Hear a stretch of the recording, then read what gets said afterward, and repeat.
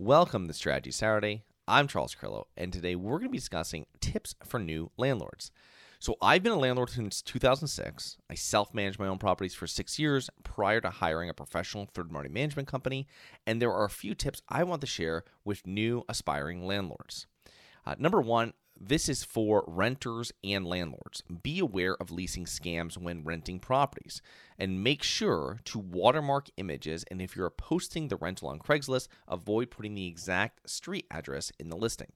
Now, this is really important because a lot of scammers out there will try to impersonate you by stealing all the information from your listing and then find someone that will send them a deposit and or first and last month's rents and all that stuff. And you can avoid the whole issue if you make it a little harder for them to copy it. Now, if you're renting an apartment and it's from the supposed owner, verify where you're writing the check is the person or the entity that is on record of owning the property. And if not, ask for more documentation. At that point, you probably can weed out most people. They'll go to an easier target.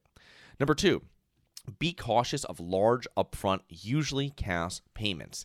Now, I know this is really difficult when a tenant shows up, they want to rent it, they have all these months of money up front and security deposit, all the stuff that you want up front, and you're kind of really pushed to wanting to rent to them. You've got a mortgage payment that's due, the apartment's been vacant for a little bit, but don't do it.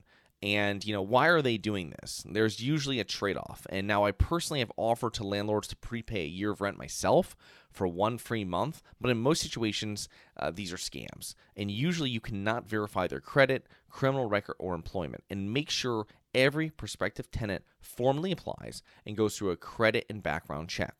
Now, if you have every person, no matter how they're going to pay, go through a credit and background check and they pay the application fee, the chances are that someone is going to go through that if they know there's something that's going to pop up is rare. Now, I've had some people go through and lie on the application and then, a felony comes up and they didn't think you were going to find it or something like this. But mainly, if you can go through, you can verify the employment, you can verify income, you can verify, credit and background. That is your number one thing that you can do to make sure there's no issues. If you do all that, you probably won't have the issue of someone waving a bunch of money in your face because they're not going to want to go through the whole process because they know they won't be approved. And that's one thing about asking for application fees. You can also ask for an application fee and then ask for a refundable deposit on top of it. If your application fee is $50, ask them for a refundable deposit of $50. If they don't get the apartment, they'll get $50 back. They won't get the application fee back. But it shows they have more skin in the game. And I had one management company that did that, and I think it's a great way of renting out properties. Next is always have a written lease that your attorney has previously reviewed and always have important communications written and documented when in doubt. Send them certified. And this would include a non-renewal letter, a renewal with rent increase, a noise complaint, etc. It is crazy how many people rent apartments with a boilerplate lease that they downloaded off the internet or off of some social media site or something like this, or with no lease at all. And you must enforce anything that you put in writing, or it could create a precedent that something in the lease is not enforced and then not required, like paying on time or paying late fees. If you don't charge late fees, then it's something like, well, that's not really a thing because you've never enforced it. So when I'm getting evicted months down the road, you can't add that into fees that are owed. Now, when I used to rent properties, I used to create a cover sheet that you provided to the tenant when you presented the lease to them and walk them through the cover sheet. So I can go through a couple of things now on what is in that cover sheet. So usually what I would do is I would say it's like a 2-page, I'd call it the move-in checklist, tenant checklist. And I wrote this all myself, and it was like, I would have them initial each page of the lease. I would have them sign and date the last page of the lease, include payment for the first month's rent and security deposit in the form of a money order cashier's check, or back then I used to take cash. I'm just reading it off verbatim here of what I had. Clear photocopy of ID for each resident, 18 years of age or older. and then contact utility companies at least 1 week before moving in to have your services turned on. Now, this is very important because keys are not provided until this is completed. And I put that in big bold letters, and that's really important because you want to make sure all that is taken care of before you hand over keys. And if you see when I'm accepting payment for first month's and security deposit, there's no check, right? It is a payment that has been guaranteed payment on. So I would list my utility providers for the electricity, the natural gas.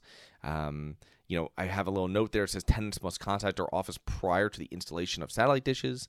I have contact numbers there. For any maintenance issues, they would call one number. Any payment or rent issues, they would call me. And then I'd have a way for them paying rent. It would be a P.O. box. Back then, when I self-managed, I did pick up cash, not what I would really suggest. But at that point, I would have them call me, and we'd set up a time to pay in cash. Late fees and evictions, I'd always have a space there, and I would tell them, your late fee is blank for rent paid after 5 p.m. In Connecticut, it was on the 10th of the month. In other states, it might be the 1st, it might be the 3rd, whatever it is. And I would write in there with a pen or marker or something like this, so they could see it. And it wasn't in black; it'd be in blue or red or something like this, so they could see exactly what the amount was, and it would pull attention to it that, hey, you got to pay on time. I'll tell them about anything else going on with the property, any type of snow, what you do during snow bans, stuff like that, stuff that we had to do up north.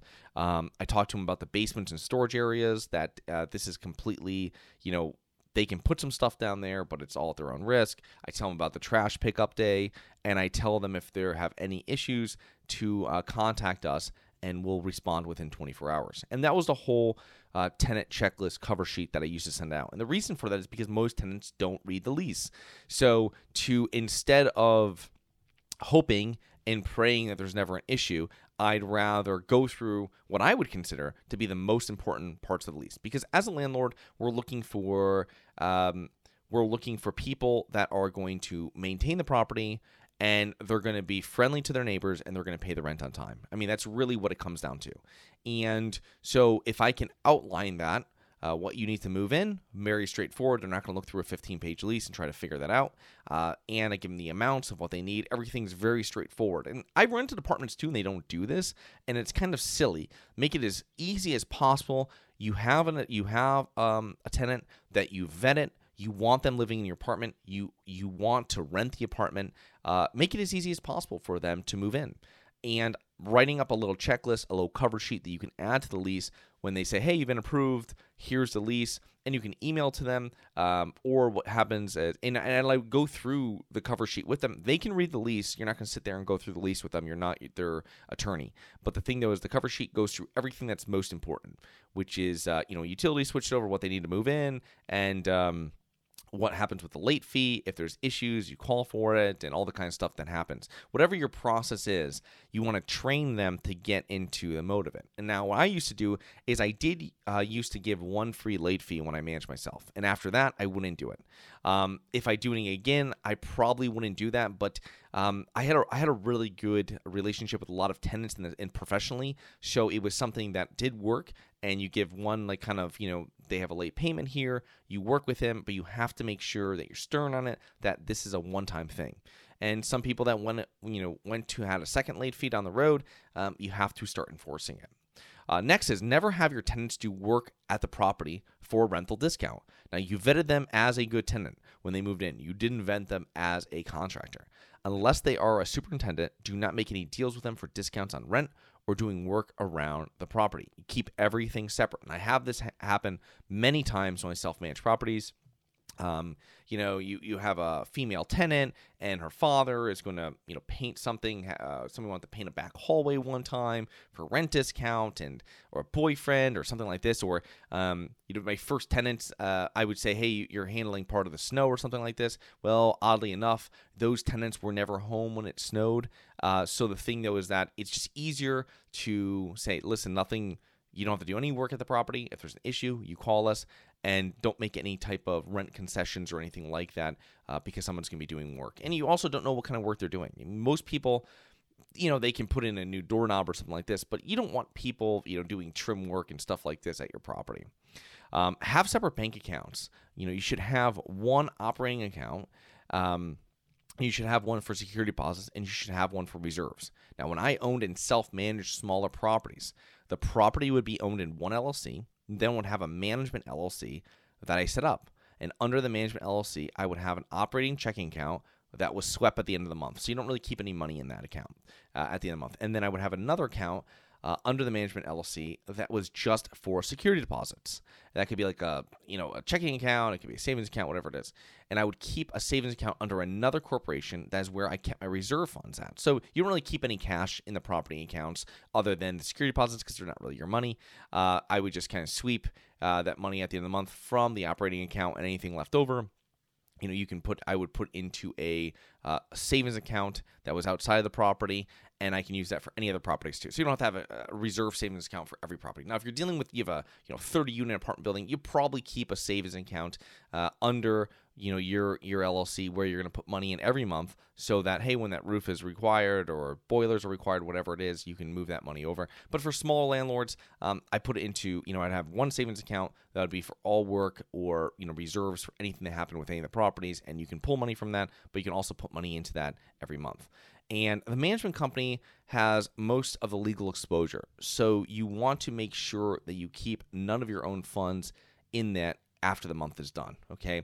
If someone's having an issue with something, they might put the property LLC into some sort of legal proceeding, but they're also going to put who they have the agreement with, the lease with, and that's going to be your operating company. And if there's not really any funds in that, yes, you'll have your security deposit funds in there, but those aren't really your funds. So I think it would be kind of hard for a judge to say that you have to give over someone else's money to some sort of lawsuit or something like this. I'm not an attorney. Always verify with an attorney before you do anything, but that should be part of your plan when you're setting it up. Next is always be professional with your tenants, but do not be friends with them or become involved. Even if you live at the same property, limit text messages, no social media contact, no social meetups, don't socialize when seeing them face to face. Be nice and caring, and then move it along. Don't stand in the apartment or the hall for an extended period of time talking about non-property issues. If there's an issue, I always would just act that I was in a rush and say, yeah, sure, we'll take care of that. Give us a few days on that, because you want to make sure that you want to explain it to them, because there'd be a lot of people that they want some sort of something special for the property, right? Hey, I've been here for 2 years. I want to pay the rent. I want to get this room painted. Fine, we can paint that room for you. That's not a problem. I can send someone in to do it. And then he comes back that, hey, my rent's going to be late next month. Well, that's not how it works. I mean, I'm doing something for you. I'm providing anything that's broken. I'm fixing. I'm taking care of any issues, any type of maintenance I'm handling. And your job in this whole thing is to pay rent on time. And you really have to make that known, and you have to do it from the beginning. It's very hard to train or retrain tenants after they've moved in. And it's, you got to really tell them that it's you're firm, but you're fair. And however, everybody has their own way of doing it, but you'll find your rhythm once you start with it, and you'll start learning the landlord business inside and out. So I hope you enjoyed. Please remember to rate, review, subscribe, submit comments and potential show topics at globalinvestorspodcast.com. Look forward to 2 more episodes next week. See you then.